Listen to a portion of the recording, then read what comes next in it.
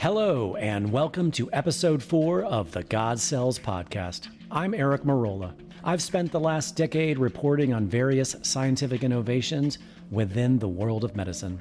For those hearing my voice for the first time today and know nothing about me, you can check me out at ericmarola.com. That's EricMerola.com. The subject of this podcast series is fetal stem cells, for which I have concluded after 4 years of reporting on this technology to be one of the most innovative scientific medical breakthroughs humanity has yet to embark upon. So much so that if fetal stem cell therapy was left unobstructed to thrive in today's market, it would do nothing less than change the face of medicine. I have not only been investigating fetal stem cells as a journalist, but I am also a participant. I have received this therapy myself annually since 2016, with my 4th annual treatment last month in April of 2019. Since the release of the God Cells, I've found great pleasure in communicating with those who decided to go to M-Cell after having seen my documentary. Why M-Cell? Because they are the world's leading pioneers of this technology and the only institution on Earth doing this work at this caliber. Don't be fooled, there are a lot of wannabes out there. M-Cell is the only place to go. My guest today is John Holliday, who watched the God Cells and decided to give M-Cell a go. I think our conversation speaks for itself. Hello, John. Hey, Eric. How are you? Good. How are you? Good. Yeah? Couldn't be better. Glad to hear it. Yeah. Oh, man. This just changed everything for me. Tell me more. I mean, we had been in communication for a while before, you went, and then, we met each other. And I saw you, and, you had difficulty getting around. And, we spoke a little bit. You had your friend Vladimir there. He's a physician as well, correct? Yeah, he's a surgeon in Moscow. Wow. So I have a degenerative back issue for about the last 20 years, and real painful, and got to the point where I couldn't really walk, and I got spinal surgery in 2013. That helped for a while, although the pain never went away. And then I had a second spinal surgery at the end of November 2018. There was some nerve damage on the spinal cord during the surgery, and as soon as I came out of the anesthesia, I realized I didn't have any feeling in either one of my legs. I was numb. Okay. But I was able to walk. In a lot of pain, but I was able to walk again after that surgery. And then about 2 or 3 weeks post-surgery, I went to get up one day and my legs just gave out on me. And just overnight, I had lost all of the strength in my legs. And over the next probably 48 hours, I became paralyzed in my left leg. I couldn't even lift my leg off the bed or anything. Went back in the hospital. They did all kinds of tests. Couldn't figure out what it was. Said it was probably something called Guillain-Barré syndrome, which is a demyelinating nerve issue, which is actually fatal in many cases. Oh, wow. The paralysis receded over the next 2.5 or 3 months until I could walk again. But I was very weak, and I had a lot of trouble, like going up and down stairs, still in a lot of pain, and couldn't walk more than about 50 or 100 feet before I'd have to stop and rest for a bit before I could get up. And it just was really, my quality of life went to hell. Over the last few years, I've had to avoid going to places like Target or Walmart because I just couldn't walk that far in the store. Wow. And it progressed. I was in a walker for a while, and then a cane. And by the time I ran into your documentary, The God Cell, I thought, oh man, I got to try it. There's got to be something, because I'd been to all the doctors, neurologists in Reno and Minneapolis, and nobody could do anything for me. They all said, well, you're just going to have to learn to live with it, and you'll end up being in a wheelchair. That's that, Mm-hmm. I wasn't ready to accept that. So I scraped up the money. I went to the Ukraine with you to M-Cell, and the results were so astounding, amazing. I started the therapy on Monday morning, and on Wednesday, the third day, when I was at the clinic and I was getting the massage, I realized I had feeling in my legs again. It wasn't completely back, but I could feel the masseuse's hands. Mm-hmm. And over the last 20 years, I graduated up through every narcotic painkiller known to oxymorphone, morphine sulfate, and everything else. Nothing really worked anymore. Literally, by the third day, on Wednesday, by the time I left the clinic, I was completely out of pain. I haven't taken a single painkiller since I left Ukraine. Wow. So now it's a month later, and at this point, I'm walking better than I have in 3 years. There's no pain at all. I walked on Wednesday, on the third day of the treatment, I probably walked, I don't know, a mile or a mile and a half. That was the furthest I'd been able to walk in probably 5 or 6 years. And I don't know what I'm up to today, but it wouldn't surprise me if I'm doing 7 or 8 miles a day with no problem. Yeah. That's amazing. That's really, really exciting. Right now, I'm to the point where I haven't walked this well in 20 years. That's amazing. And, yeah, gave me my life back. Oh, John, this is like I said in the email. This is why I keep doing this, is to see these stories. Tell me about some of the people around you. I'm kind of curious. What's kind of fun about these kinds of results is seeing the people that love you around you witness it. Like, I'd love to hear what you're seeing from your friends and family at all. Yeah, everybody I see says, "What did you do?" Well, one of the problems I'd had is as this spinal condition worsened, I was bent forward. I couldn't straighten up at all. Mm-hmm. And this has been, I don't know, maybe the last 4 years or so, I haven't been able to stand straight. That's no longer an issue. I stand up straight, walk fine, and have, the normal aches and pains and arthritis from high mileage, Mm-hmm. So I had a little bit of arthritis in my knees and my hips and my hands. That's gone. Mm-hmm. I don't have any pain in any joint anymore. Yep. And that's just amazing. Yeah, I'm only 40. Yeah, go ahead. Sorry. I was going to say, especially if it was a wet or a cold day, my hands would be so sore, I'd have a hard time holding a pencil or anything like that. Yeah. It's just not an issue anymore. That's wonderful. Yeah, just last night I was walking because I got my annual treatment the same week you did, and I'd had it a few times before that. But I just was walking to the farmer's market. Last night we walked to the ocean, and even though I'm only 46 and I know you're 63, but even in your 40s, you sort of begin to feel those kinds of things. And I just was like, I can't believe how I have no soreness anywhere. It's phenomenal. Anyway, so I can relate, except not the same as you, because you've been through a lot more than me, of course. But yeah, it's funny. You ended if you don't mind talking about it, you ended the email, which is always a fun part of this therapy for me, aside from what's really more important is libido. Tell me. Well, I tell you, it's like I'm 20 again. I know. Yeah. Yeah. Probably part of that is because I'm not on the drugs anymore, but just my energy level is incredible. I enjoy getting up and going to work in the morning again. I can think clearly, it seems. Yeah. Mm-hmm. Cognitive function has improved. Mm-hmm. So that was the best thing I ever did. I'm definitely going to go back for a second treatment when I can.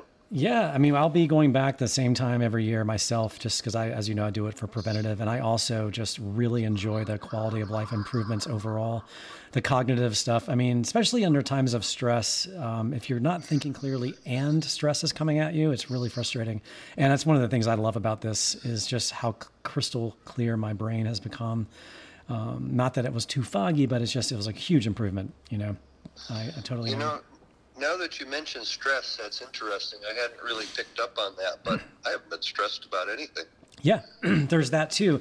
Like we all have different personalities, but we all, at times of weakness, we can let the littlest things stress us out. And I don't do that anymore since I've been doing this.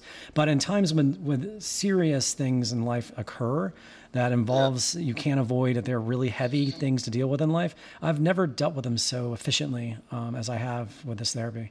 So, but no, it's good to hear. How about how was your sleep before this versus now? I sleep pretty well now, that's for sure. I hadn't really considered that. I think I was sleeping pretty poorly before, just because I could never get into a comfortable position. I'm assuming your pain scale before the therapy, is it safe to call it an 8 to a 10, would you say? Yes. Okay. Yes. And what would you, if you had to scale it, what would you call it now? 1. Wow. That's awesome. You know, since I was in Ukraine, which is a month now, 1 month ago, 1 month yesterday I left, I've had maybe 1 or 2 slightly painful days, but really nothing, you know, not enough to, I think I took an ibuprofen one time. Sure. But that's nothing, you know. I learned to live with the pain over the years, and I'm kind of stubborn, and so I just wouldn't allow myself to ride around in a wheelchair, right? You know, because to me it felt like that was giving up, like I was accepting it. So I've tried everything that I could think of, you know, over the years. I don't know how many doctors I've seen. None of them ever seem to be able to come up with a real diagnosis. They give it a definition. They say demyelinating polyneuropathy. But that's not a diagnosis. That's just a description. That's you know, nerve damage, right? Right. And spoke with one of the top neurologists in Nevada about it just before I went to MCell. And he said, well, under the best of conditions, you can expect that if the nerves are going to grow back, they don't grow more than an inch a month. And so I was looking at, if everything was perfect, it'd be 3 or 4 years before I had nerves down to the end of my legs again. And here it is, 30 days later. Right. Right. I haven't tried jogging yet, but I swear I could go outside right now and jog. That's amazing. I mean, because I really remember we were, you know, as you know, with the therapy there, you get moved from room to room. And I think I saw you coming out of either one of the rooms, I don't know, and you were having difficulty walking. And my little bit of time spent with you, like maybe at breakfast, I'd see you in the evenings, but because of your mobility issues, you didn't really venture out that much. So, because I would like walk around with the others and show them various things and cool places to eat. So, wow. You live in Nevada? Well, yeah, I split my time between there and Minnesota, Arizona. I travel all the time, which was really difficult for me because, you know, in airports, going from one gate to another, it's always a 2-mile walk, it seems. Yeah. Now I don't mind it, you know. Wow, that's awesome.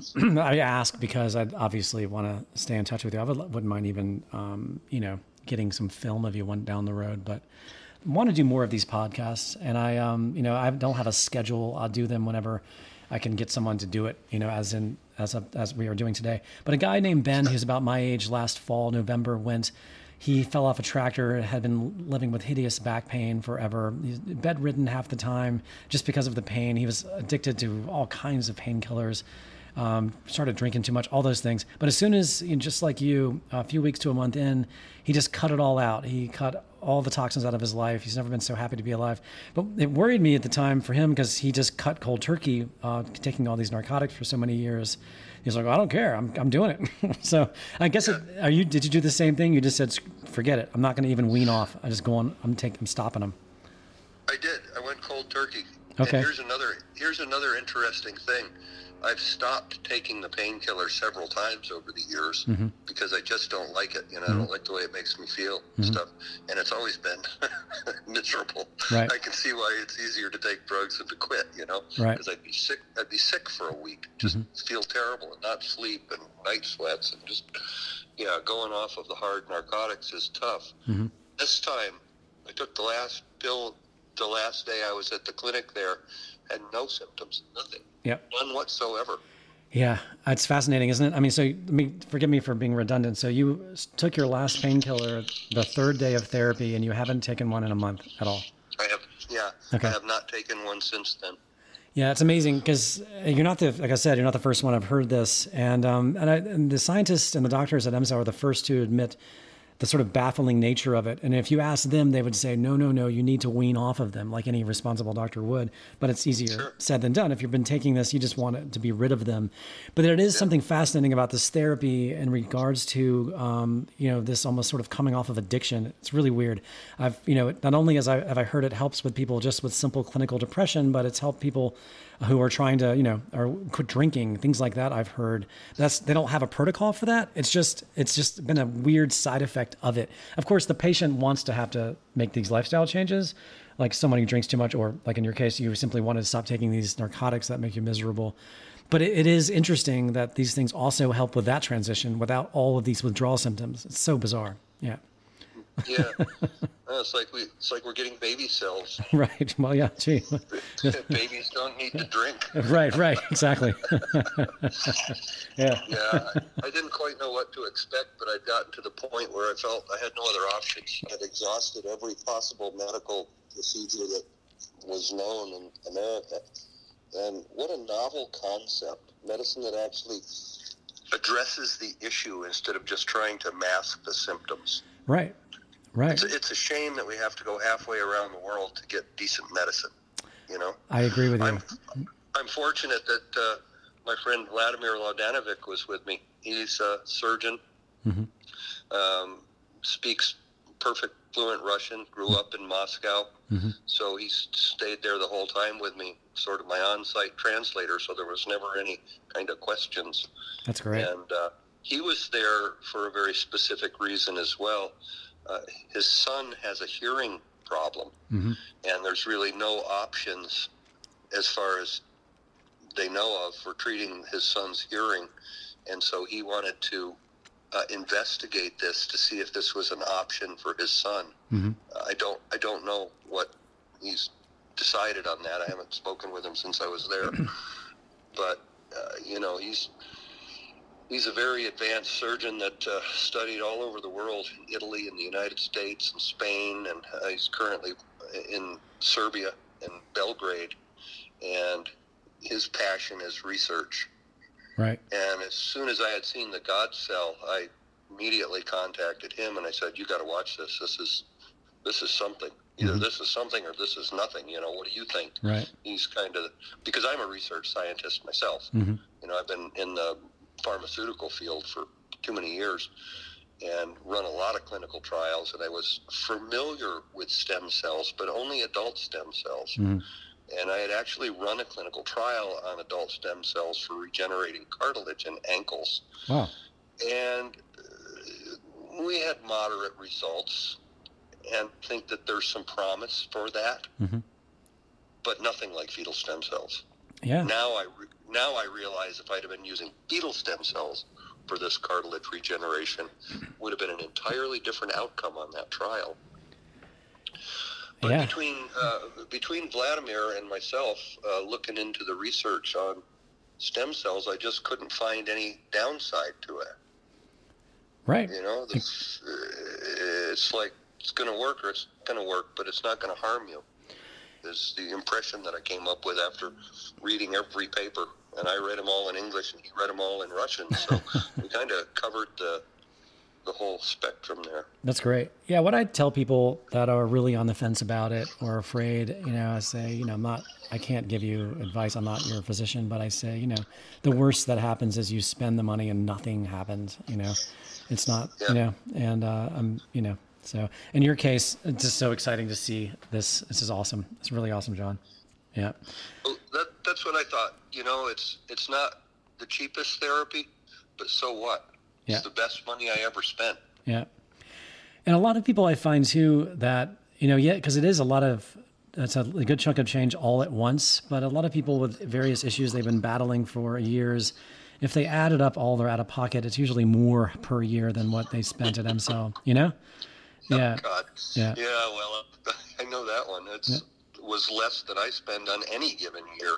Okay. Just on my insurance co-pays and, by the time you pay the deductible and everything else. Yeah. I'm not so certain that Affordable Care Act has given us affordable care. Right. Yeah. That's a whole other can of worms there. Yeah. I wish that we were more politically open to things like researching fetal stem cells. Yeah. As you know, I You know, mean, yeah, go ahead. Yeah. we have the answers. Yeah. You know, mankind has gotten to the point where we have the knowledge and we have the answers, and we're being stymied by all kinds of things, you know, religion and politics and regulatory agencies. That's a big one in our country. Where I stand, you're familiar that I've done like other movies other than this, right? Yes. Okay. Because in 10 years of doing these films, I've sort of graduated beyond the frustration. I was kind of an activist for a while and thinking I could change it and, you know, the system and, you know, if people only see this, you know, with fetal stem cells, it's sort of the holy grail of like the most dangerous thing ever invented by man in regards to medicine. I mean, you have the abortion issue. That's just going to immediately polarize and divide the population out of the gate. And then, so you've got that. And then, of course, I know I'm telling you things you already know, but for me, it's just the money part. And, you know, it's such a massive threat to the industry. I mean, I look at my other films, like this one scientist in Houston who simply invented a competitor to chemo and radiation. It's not a magic bullet cure, but it's quite effective. And in fact, everybody that went to him and was told they're going to die anyway, and he ends up saving a fair amount of them. And they've been using the regulatory agencies to destroy this man, you know, for, gosh, decades. So with fetal, oh my God, I mean, you know, you're talking about cancer is a $4 trillion industry, you know, over the course of a few years. But, you know, you're talking about getting rid of the heart disease industry, the diabetes industry, and all the narcotics industries. It's just sort of crazy. You could pretty much collapse Wall Street if you let this unleashed, you know. Yeah, it would reshape the whole financial outlook of the country. Yeah. American medicine and Western medicine in general makes their money on sick people. Yeah, yeah. And there's no real drive to make them better. No, you know? No, it's just sort of the sad reality. It's just, you know, it's just capitalism. It's just, you know, You got to fight for your position. But what's also interesting too is with fetal, which adds it to the complication deeper. Let's just say hypothetically that MCell was given the green light to say, open up a phase 1 study in the US. Let's just say hypothetically, which by the way, they're going to be applying for heart disease, as I mentioned in my lecture. Let's just pretend that there was no regulatory obstruction and they could do it. And then they funded a phase 1 and a phase 2 and a phase 3 trial, and they got it approved in the United States. And MCell backed all of that, say, and opened up an American company. What would happen is every Joe Schmo biotech company would say, thank you for spending all the money and doing all the work. And they would just become instant competitors because you can't really, it's not a chemical-based drug that can be patented. And anyone can patent the processes, sure, how you harvest, how you store, how you test, how you administer, but good grief, that's such a wide gray area. Anybody can alter it to umpth degree and then have their own patent, you know? So anyway, I agree with you. I wish we didn't have to travel halfway around the world, but I guess what I'm getting at is I'm just happy to know that these things are even out there, given, you know, the sort of jungle that we live in regards to finding really good care. But, yeah. As I project forward, my particular field is sterile tissue culture. Mm-hmm.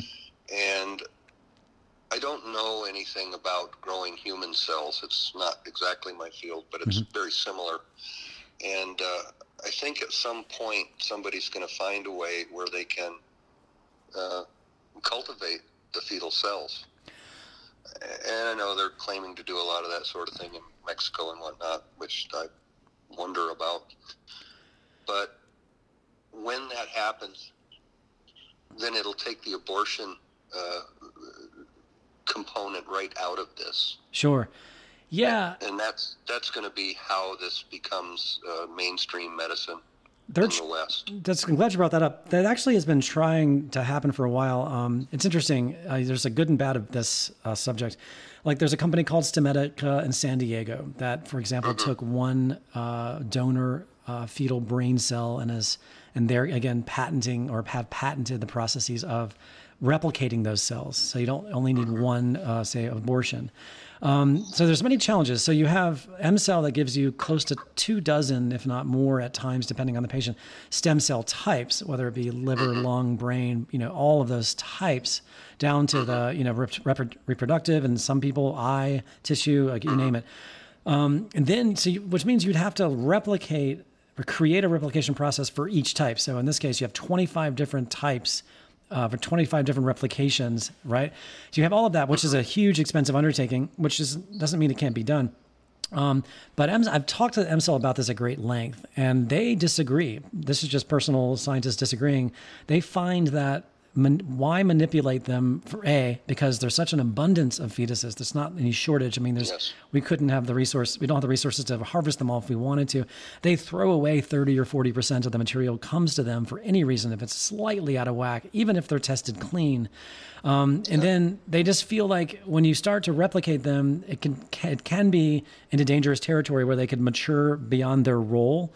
Because the whole point is to stopping them in time and then administering it to the patient. But I guess going back to your point, though, sure. I mean, maybe one day it'll be mastered to such a degree where it is equal in potency to the actual, harvested one. That'd be ideal. But again, it goes to the same thing, unfortunately, where you would have a biotech company with deep pockets to be able to replicate the whole thing. It's not impossible. Of course, it's not impossible. But yeah. The only advantage to it would be the religious and political division over the abortions. Sure. That's the advantage that I see. Yeah. And possibly making it a little bit more likely to pass FDA regulatory issues, because then it becomes more of a biological, they call it these days, biological drug. Mm-hmm.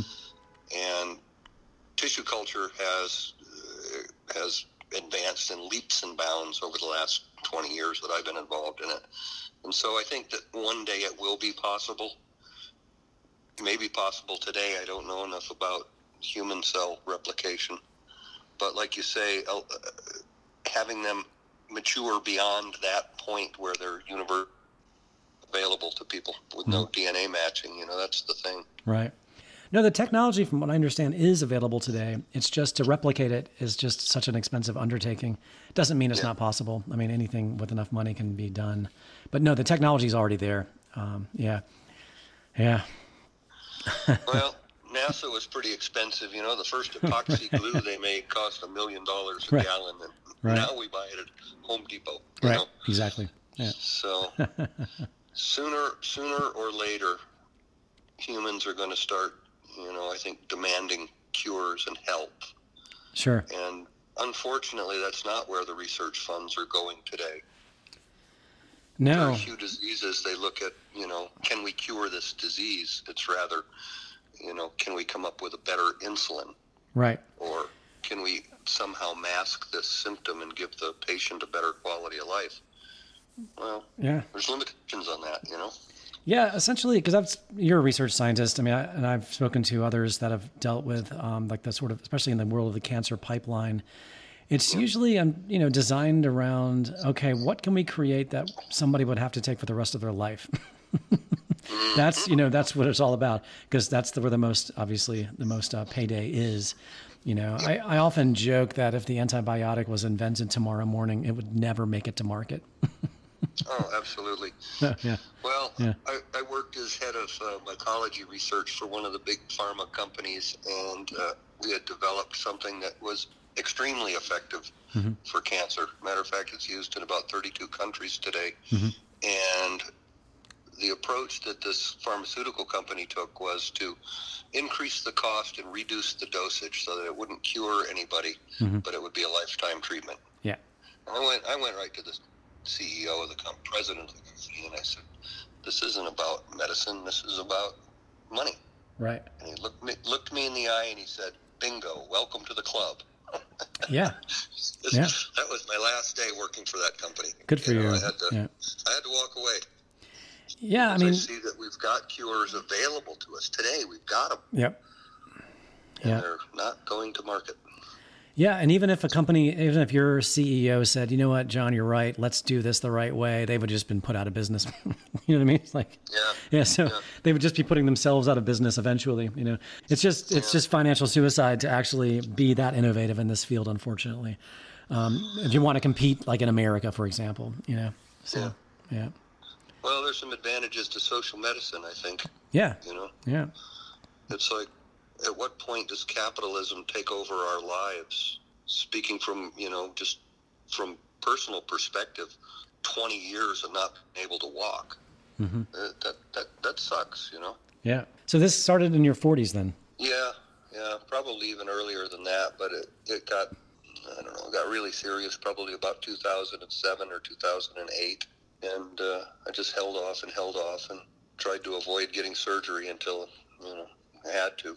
But now I've been through 2 surgeries, and here I am a month after M-Cell, good as new. That's amazing, really. John. It's just so exciting. Yeah. Tell you what, it's amazing to me. Like I put in my email to you, you gave me my life back. Wow. That's what I feel like, I just made a movie, but thank you. Yeah. If I hadn't stumbled across that video, I'd still be in a walker probably. So it's a big deal for me. Well, it's a big deal for me too. It makes me really, really happy because not everybody, the vast majority of people report really good results, but not everybody does. Like a really good friend of mine, his wife, she's been dealing with a lot of autoimmune issues that are mysterious and undiagnosed. And she went that same week you were there, and she's not, seeing the relief she was hoping for. So, it's just, I want the listeners to understand this is not a magic bullet, but when it works, it really works, Yeah. It's like any medicine. None of them work for everybody. Right. I always use, penicillin as an example. Right. If you have a serious case of infectious pneumonia and you take 1 500 milligram dose of penicillin, what do you expect? In 8 hours, you expect to see significant improvement, and the next day, again, significant improvement. Mm-hmm. But if you don't have something that is going to be addressed by that penicillin, if you're perfectly healthy, let's say, and you take penicillin, what do you expect? Mm-hmm. Nothing Right. will happen. Right. So, the truth is we don't know much about medicine. I mean, we're kind of arrogant to think that we're so smart. And one of my neurologist friends said it to me perfect one day. He said, every day I feel like I'm looking through a straw into an unknown universe. Mm-hmm. It's like we do our best to try and understand all of these functions and processes in the body, but nature's amazing. These bodies are so complex, and everything is interrelated. Yep. Yep, you're right. So if there's something that the stem cells will address, then I recommend everybody try it. Yeah.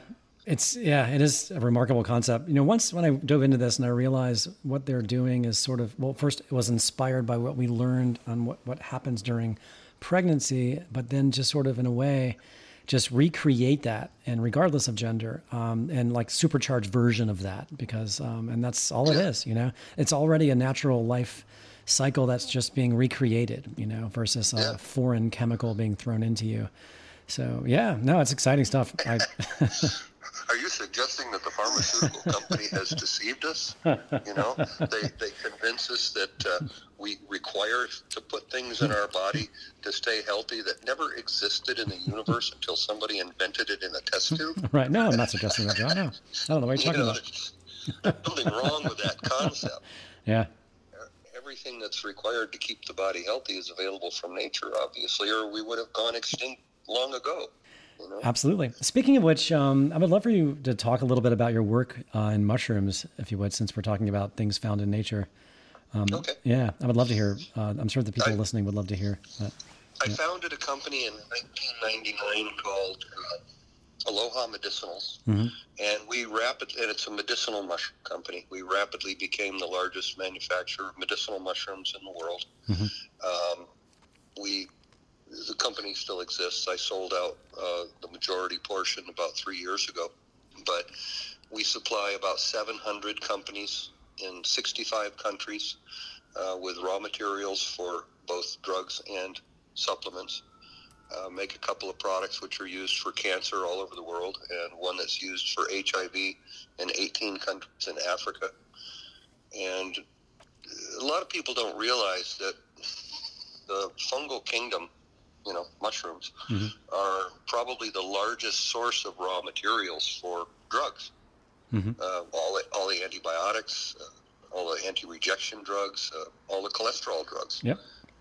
People take Lipitor or Crestor, and they don't realize where it comes from. It comes directly out of a mushroom. Right. It comes from the oyster mushroom. And what happens is that a pharmaceutical company, in order to patent it, will take that natural compound. In the case of Lipitor or Crestor, for example, that compound is called lovastatin.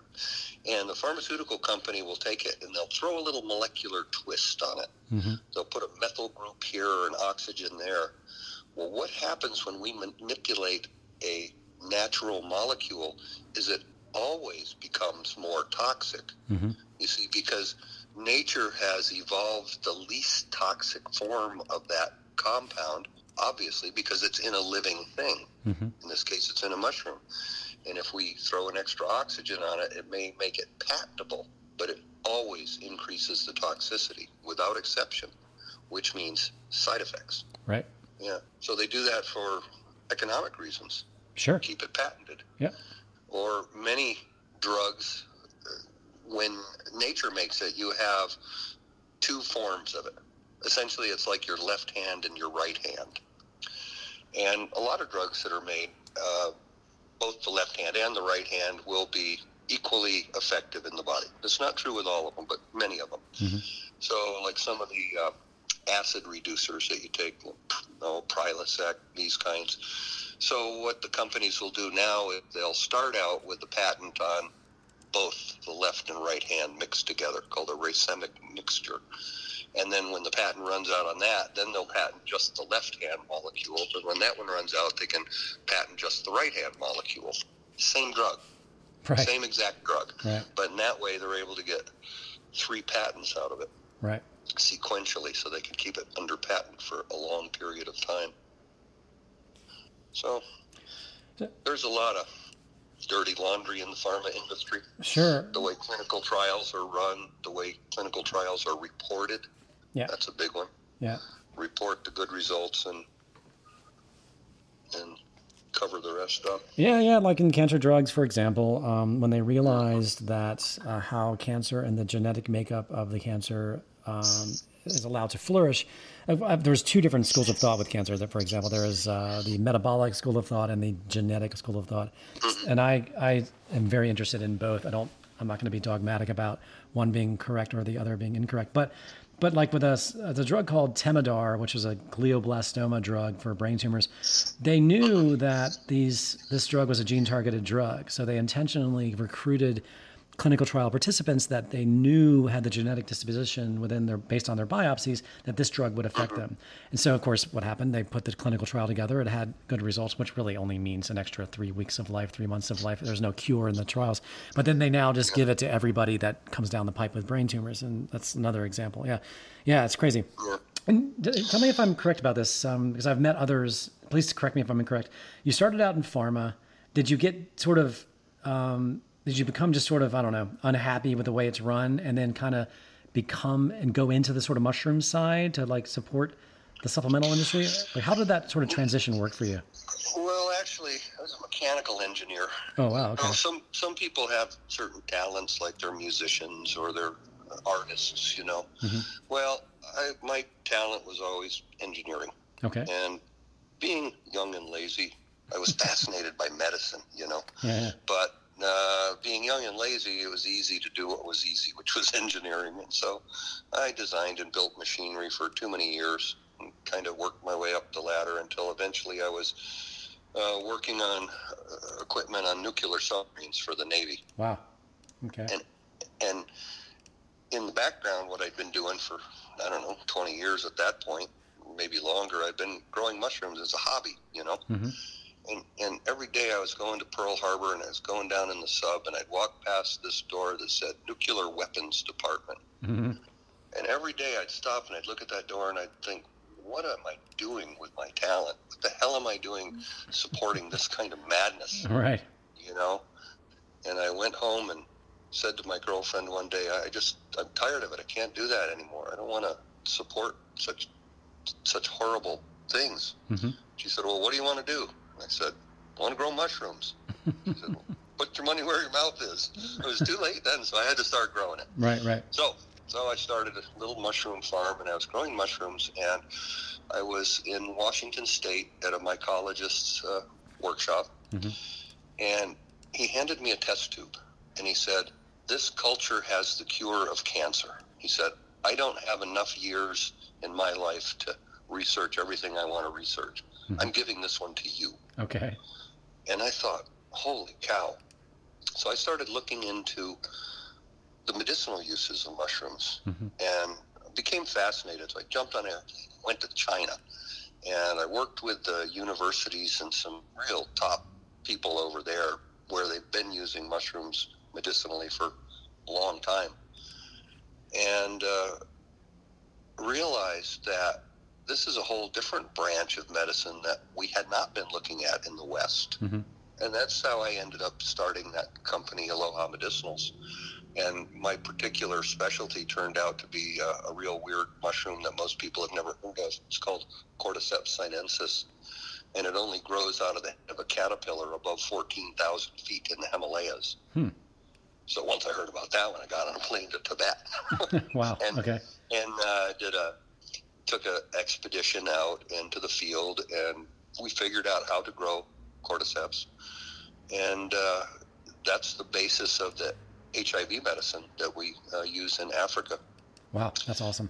Wow. Yeah, because cordyceps is incorrectly thought of as a parasite that kills the insect, and that's just totally not correct. Rather, it's essentially a blood cell. So if we look at blood cells, at one point in our evolutionary past, red blood cells were parasites, and then eventually they became symbiotic, mm-hmm. because parasites kill their host, mm-hmm. and eventually they became obligate symbionts. We know that from the DNA studies. We can't raise a human with the red blood cells separate from each other, right? Mm-hmm. Well, insects have not yet evolved red blood cells. Rather, what they have is a single-celled yeast-like organism that performs all of the functions of a red blood cell.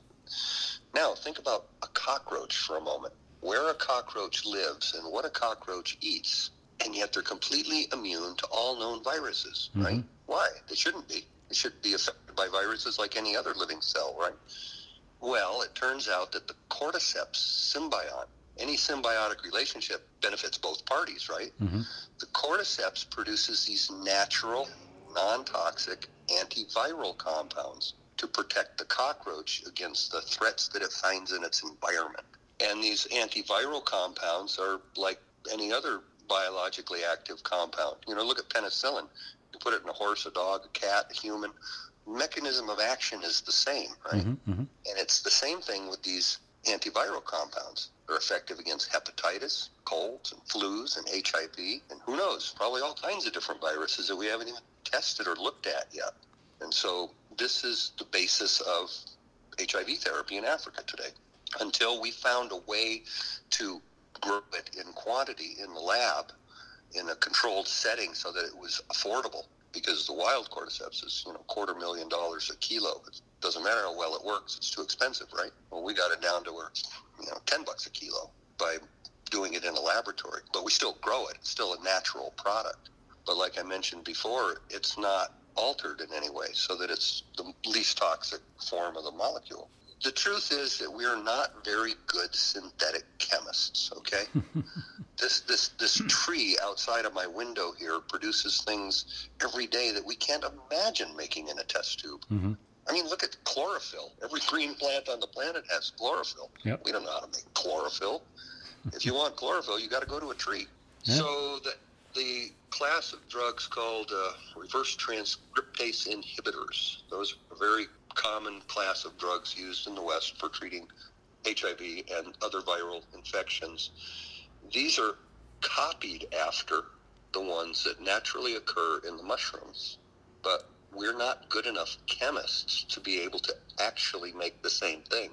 We get it close, but toxic. That's fascinating work, John. Good for you. That's fantastic. When I was first looking into HIV in Africa, it was real interesting what I found. The problem, why HIV is such a huge problem in Africa, is because you can't give a bottle of medicine to an African and say, take this back to your village and use it like I'm instructing you. Right. Because they'll sell it or they'll save it for their uncle who's sicker, or the worst thing is they'll want to have a good weekend, so they won't take them all week, and then they'll take a handful on Friday. Mm-hmm. And the current class of drugs from the West are too toxic for that. Mm-hmm. If you take a handful on Friday, you die. Whereas you take the natural version of that, which is just as effective, same mechanism of action, you can take as many as you want. Mm-hmm. Won't even make you nauseous, Right. So we have a long ways to go in medicine, but there are advances like that, I didn't ever think it should have been up to me to change the medical field, but that's what we I didn't expect to be making documentary films about the medical field for the last decade either. It's funny. Speaking of AIDS, going back to fetal stem cells for a minute, I have met one patient who was really kind of at death's door with AIDS, and the fetal stem cells pushed him back into sort of the HIV status. I haven't talked to him in a while, but his white, oh gosh, I'm so rusty on this. It was what is the blood cell count that separates you from HIV to AIDS? What is that? CD4. Yeah, the CD4 count, right. The CD4 count was way down and in the teens. He was it was hideous. Oh yeah, and he bounced up. He wasn't completely out of the woods, but he bounced up to the 200s, which is still pretty good. Yeah. I think, what is it, over 500 you have to be safe out of the AIDS category? But no, it's remarkable. 500. Yeah, that's right. It's all coming back to me. But what's interesting about AIDS, just to kind of change the subject, and HIV with fetal stem cells. Now, this is really a theory, and it's really a long shot. But have you ever heard of the Berlin patient? No. The Berlin patient was a guy from San Francisco, actually, who had leukemia and AIDS. And a doctor in Berlin found a bone marrow transplant for this AIDS patient that happened to also be carrying the CCR5 delta 32 mutation. You ever heard of this? Okay. Okay. This is sort of like the other end of the AIDS. You're doing on the ground, helping people, maintain the disease. This is a potential cure that we're using really creative, clever scientific tactics, but two different animals. But basically, the CCR people, there's a small percentage of the Caucasian race. For some reason, they've only found it in the Caucasian race, where there's a mutation called CCR5 delta 32. And if you have that, you are immune to the HIV virus. All right. So this doctor, because this poor guy from San Francisco had AIDS and leukemia, needed a bone marrow transplant to deal with the leukemia. And so the Berlin doctor said, okay, not only did I find a match, but it also has the CCR5 delta 32 mutation. Let's see what happens. Right. And sure enough, it cured his leukemia, and HIV has been undetectable ever since. Oh, that's just fantastic. Yeah. Isn't that great? Yeah, it's fantastic. And it's happened one more time in the last year. So there's 2 people on Earth who have been cured of AIDS with this method. But of course, bone marrow transplant is highly dangerous. Many people don't survive it. To be able to find a bone marrow match, A, and then B, be able to sacrifice that match with the CCR5 mutation, because you can't replicate it. It's just okay, here we go, one shot. It's kind of like scratching off a lottery ticket, But anyway, what I'm getting at is, I've kind of casually talked to MCell, and we know it's 2 different animals. I said, you get all this fetal material. Why don't you say if you can find the CCR5 delta 32 mutation, see what happens? I mean, why not if you find it? I mean, it's not the same as a bone marrow transplant. You're not replacing the bone marrow, but it would be interesting to see if they were injected just like they were in you and me into AIDS patients, to see how it would. I mean, maybe it would at least slow it down dramatically, because I know that the cells do replicate to a really huge degree. By the way, you saw my lecture, right? Yeah. Okay, so remember in the lecture, this goes to what I'm saying, that talked about my telomere length? Yeah. Okay, and again, it doesn't mean my... Yeah, I got my latest ones from my April trip. I'm going to share that with you. Actually, it's the first time you're sharing this kind of publicly. But again, it doesn't mean my telomere length grew. And this kind of goes back to the AIDS thing I'm talking about, because it shows that the cells grow and multiply inside of you long after injection. You see these small vials, needles, and then they just become these multi-family inside of you. So I started out with a 5.38 kb telomere length in 2017. 1 year later, it jumped from 5.38 to 7.23. And then in April, before my therapy, it jumped up from 7.23 to 8.71. So from 2017 to 2019, I went from 5.38 to 8.71. That's significant. I know. And again, it doesn't mean that mine grew. The most likely hypothesis is that no matter what the hypothesis is, it's still exciting. So what most likely is these cells are just multiplying to such a degree. And since they're brand new, full length fetal stem cells, that they're basically affecting my average length, which is crazy. Yeah, exactly. It's just crazy. So, but I wonder if it is possible for them to grow. I mean, average length, it makes more sense, but I don't think we know enough to. No, we don't, and they don't make a call on that one. They'll be the first to admit. All they can do is measure the average length using a fish flow or flow fish method, which measures them at the white blood cell level. And all these commercial telomere places don't have this kind of technology. And I've actually compared them, and they're all over the place. There's no consistency to them.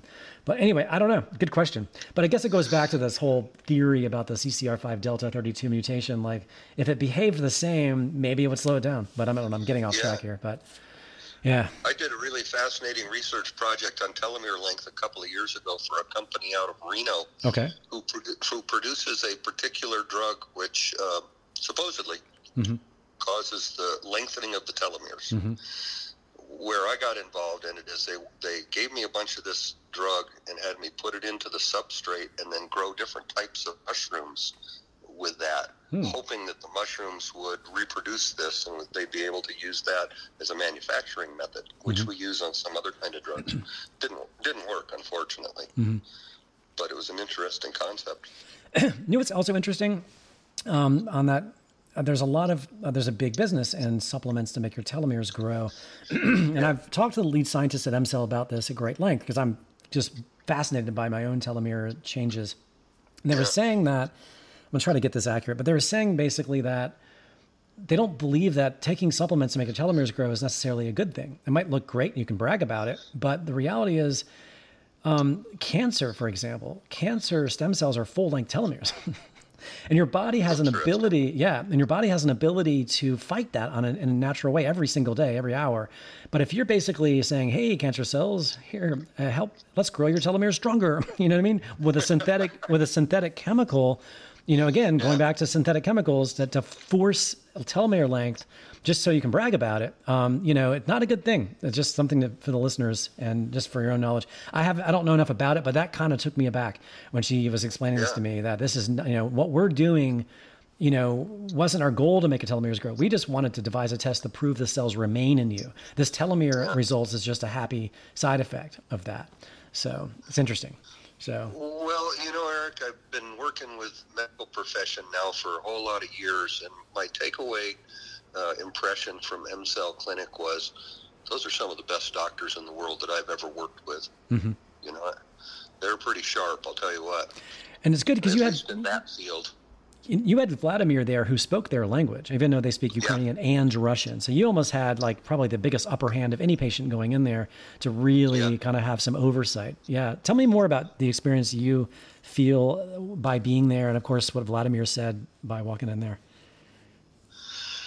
Well, it's certainly personalized medicine. I felt like that was the best medical treatment that I'd ever been exposed to. Not at one point did I feel like they were cutting corners or in a hurry or, everybody was completely professional, ready and willing to answer any question that I had. Between me and Vladimir, we had some, fairly technical questions we were asking. And they did the facial treatment on me with the chorion cells and another type of cell too, I forget which one. But, man, that ever make a difference? I've had some kind of, I don't know what you call it, some dermatitis on my face for the last few years. And boy, that was gone in a day. It's just fine now. It's not come back yet. Yeah, no, it's great. It's great. I mean, the skin being our largest organ, it's one of the first things to notice. Like, I've had chronic dandruff since I was a kid. And even though I'm not getting the chorion cells on my scalp, but that's one of the first things that went away and remains away. About 9 to 11 months later, it'll start creeping back. The dandruff will. And I'm sitting here now. It's funny that I forgot all about it again. It just goes away again. It's gone. Cool. Yeah, it's awesome. It's awesome. Yeah. Yeah. They had said that somewhere between 8 months and a year, that often the effects start to drop off. And so my plan right now is around the end of the year, maybe in January, December, January, I'd like to go back and get a reboost. Okay, great.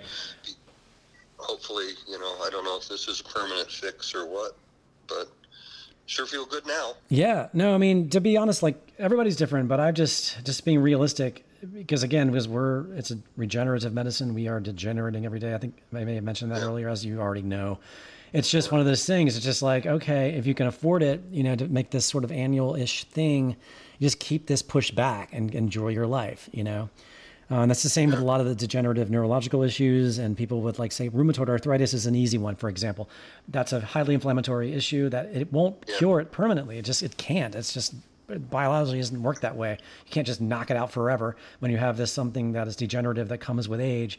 But you go every year, you'll pretty much live without rheumatoid arthritis, for the most part. So that's like an example. So, yeah. Yeah, so far everybody I've talked to has had positive results. I know not everybody does, but I think that the majority of people have positive results. And I think also their approach with using multiple cell types, even if it doesn't necessarily cure what you went in there for, you're going to have a lot of other benefits. Oh yeah, absolutely. Did you expect a libido? Did I tell you about that, or as you watched my lecture? But that's something. I think you mentioned that in the God Cell. Yeah, I did. Yeah. Okay. That's right. Well, the reason I keep mentioning it is because no one told me. And that was one of the first things I noticed. I was like, oh my God, I'm a college kid again. What's going on? Like, it was actually kind of distracting, to be honest. I know. I know that. Yeah. Well, I'm curious to know if you can remember, what was like one of the most technical questions Vladimir asked at the clinic when you were in there that you had answered? I don't know. He was speaking Russian. Okay, fine. All right. Okay, there you go. Russian is a little rusty. Well, so I guess, but he was satisfied with whatever their answer was. Yeah. I think he was having some long discussions about the inner ear for his son was his main focus.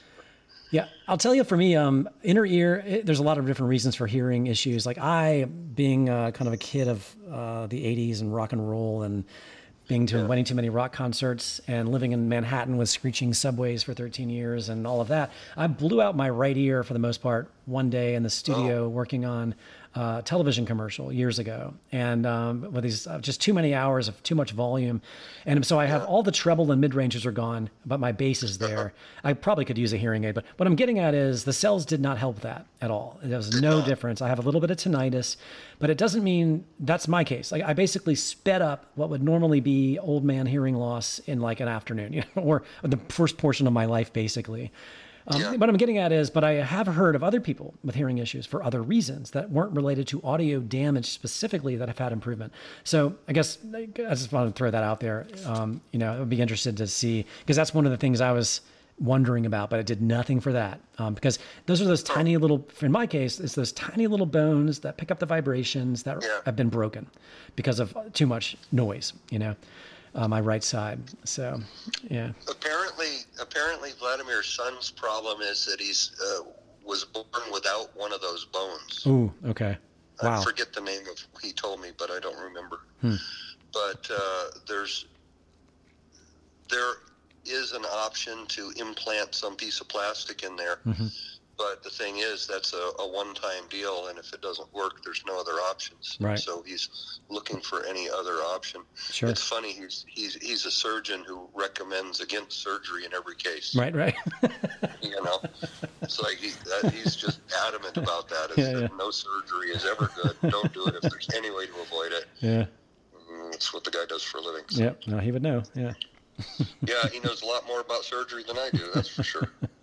But, I haven't spoken with him in the last month, but I'm curious whether he's going to take it any further and see about getting his son some treatment there. Yeah, I mean, it's worth a shot. Again, like, if worst case, spend the money, nothing happens. I don't know if he has any other health issues, but it's certainly not going to make his life less, fun to live, that's for sure, So, for sure. Yeah, because as you probably know, I'm continuing to kind of casually work on a sequel, partially focused on male infertility, also following the opening of the new clinic where they're going to offer a lot of new services with there's a new treatment for type 1 diabetes that could change the face of that. There's a possibility. Yeah. We're using insulin producing pancreas cells injected using a very safe laparoscopic surgery. Injected into the pancreas? Yeah. Well, kind of in between the pancreas and the liver, they were explaining to me. I'm not a surgeon, but they were kind of explaining this to me. That's going to be in the new clinic. They might be doing epidurals with the neuronal cells for people with Parkinson's and MS, for example, to start out, which would send it right into the spinal fluid. Yep. Because you need, right now, that clinic's outpatient. And the new clinic will be more of a hospital setting where you can have people staying for multiple days because you don't want to send someone home after an epidural, you know. There's also, I actually had, did you gone for that? Well, you have, I mean, that's in the pipeline, you know? So by this time next year, that will be fully available. They're starting to maybe, I know one Parkinson's patient I'm following from Southern California. He might be one of the first ones to do the epidural. They're trying to get him in and get everything set up by the end of this year. Of course, he wants it done like tomorrow, you know, so, but they don't, you know, they're not ready for that. Did you by chance see an eye doctor at the clinic? No, okay. I did not. Yeah, I guess it depends on if you complain about your eyes or not. I've always been a bad nearsighted, and of course, getting older, I'm living through the age where I'm holding my phone away from my face, the end of my arm, to see things, you know? So they looked at my eye. They have an ophthalmologist on staff there. And I was one of the first people to get fetal eye injections when I was there in April. Really? Yes. This was in surreal experience. This last April. Yes, when you saw me there. Yes, that's correct. So they looked at my wife and I were both treated. So they looked at my wife and they go, your eyes are fine. They said, you know, go on. And they looked at me and they go, ooh, you know, you could probably use some fetal eye injection. I was like, you must be kidding me. Sure, why not? After all, I made the film. I can't be afraid of this, right? You know. So, and they explained to me, you know, too, that this is a rare because there's only 2 eyes per fetus. This is not easy to harvest, you know, and versus say the liver cells and the lung cells and et cetera. A little more, you get a little more mileage out of them. So anyway, but it wasn't in the eyeball, but they're going to do this in the new clinic. So, but let me tell you what happened. I videotaped it. I'll be releasing this. They made me sit in a chair and I leaned my head against the wall so I wouldn't move my head. And they had a very large needle filled with these fetal eye cells mixed with whatever growth factors as well, directed into the eye socket underneath the eyeball. Okay. And and it filled up my whole eye socket like I had just been hit in the face with a bat. I mean, or I've been crying for a month, you know? And so both eyes. So I looked. You didn't flinch. Right? No, I did not flinch. I did not flinch. Okay. It was quite something. So what I'm trying to get at is, then so for like a good 4 hours, I felt like I had been crying for like a month. I got that kind of crying headache, you know, if you're familiar with. And anyway, but I can't really tell. I need to go to the eye doctor. I definitely see clearer, but I almost feel like they changed my prescription, I swear, because I think I need to go to the eye doctor. I think it altered it, maybe in a good way. I will find out. I'm in the middle of figuring this out. That'll be interesting. Yeah, it will be. And I'll report back later about this because I got it all on tape and everything. But what I'm getting at is, though, they're going to graduate from doing it in the eye socket, which is pretty darn close. The eye takes in lots of blood, you know, but they're going to start injecting this using an ophthalmologist into the eyeball once the new clinic is happening for people specifically with macular degeneration. So that's something else that they're doing So anyway, what I'm getting at is I'm going back again in September and I'm going back again, probably again one more time before the year is up. Just what I'm saying is stay in touch with me. We might be there at the same time, or I can try to make it happen. My trip to be the same as yours, because I definitely want to stay in touch with you, you know, for all the obvious reasons. You're a great guy, but I also want to follow your story as much as I can. Yeah. I might very well be ready to go by September. I don't know. We'll just have to see. Okay, sure. Yeah, if they'll accept you, why not? I know they don't want to treat people too soon, but depending on the patient, you know, and the reasons, you know, they will move it up. So yeah, they're reasonable in their approach for sure. Yeah, they're also somewhat conservative, I think, in their approach. They are. It's a weird. Just jump into it. Yeah, it's a kind of delicate dance because I don't want to seem like salesmen when they say, "Hey, you might need to come back in 9 to 12 months." They're not trying to rope you in. It's just the reality. Yeah. If you really want to maintain these new improvements, so yeah. Oh, I never felt at all like they were trying to be salesmen. That's great. Very professional. Yeah. Have you stayed in touch with any of the other patients that were there with you the same week? No. Okay. Well, like you mentioned, you know, I wasn't really walking too well first couple of days there, so I didn't really get to meet anybody except just at breakfast there.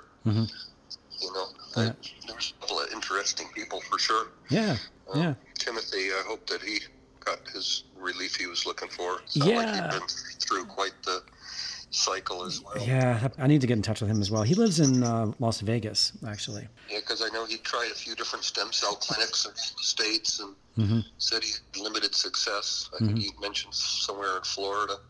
And he did get some success, but sounded like it was pretty drastic. He said 175 injections or something. Yeah. So, yeah. I don't know. I just hope it worked for him as well. Me too. He's a good guy. I'm going to get in touch with him. Yeah. Well, John, we've been talking a good hour or so, a little more than an hour. Anything else you want to say before we wrap it up? No, that pretty much covers it, I think. But thanks a lot. My pleasure. Again, I really appreciate that you took the time to make that documentary, because I think you've affected a lot of people's lives. Certainly affected mine in a positive way, so I appreciate that. That's really great to hear, John. It's really a lot of blood, sweat, and tears and drama went into making it, and that's why I do it. Okay, all right. All right, John. Regards to your wife. I will. Thank you. I will. Thank you. Right. All right. Thanks. Sure. Bye. For the sequel to The God Cells, I am actively looking for men who are currently trying to conceive that are deemed completely infertile. If you are a candidate or know someone who is, who would also like to give this therapy a try, I would love to document you for my upcoming sequel. Email me at eric@ericmarola.com. Go to stemcellsmovie.com and sign up to the mailing list. And don't be shy. If you heard this podcast or you watched my documentary, The God Cells, and you're thinking about going to MCell to get this therapy yourself, email me, eric@ericmarola.com. Just like John Holliday, I have no issues talking to anyone that sees my film and wants to ask me some questions. See you next time in episode 5 of the God Cells podcast. I'm Eric Marola, and thank you for listening.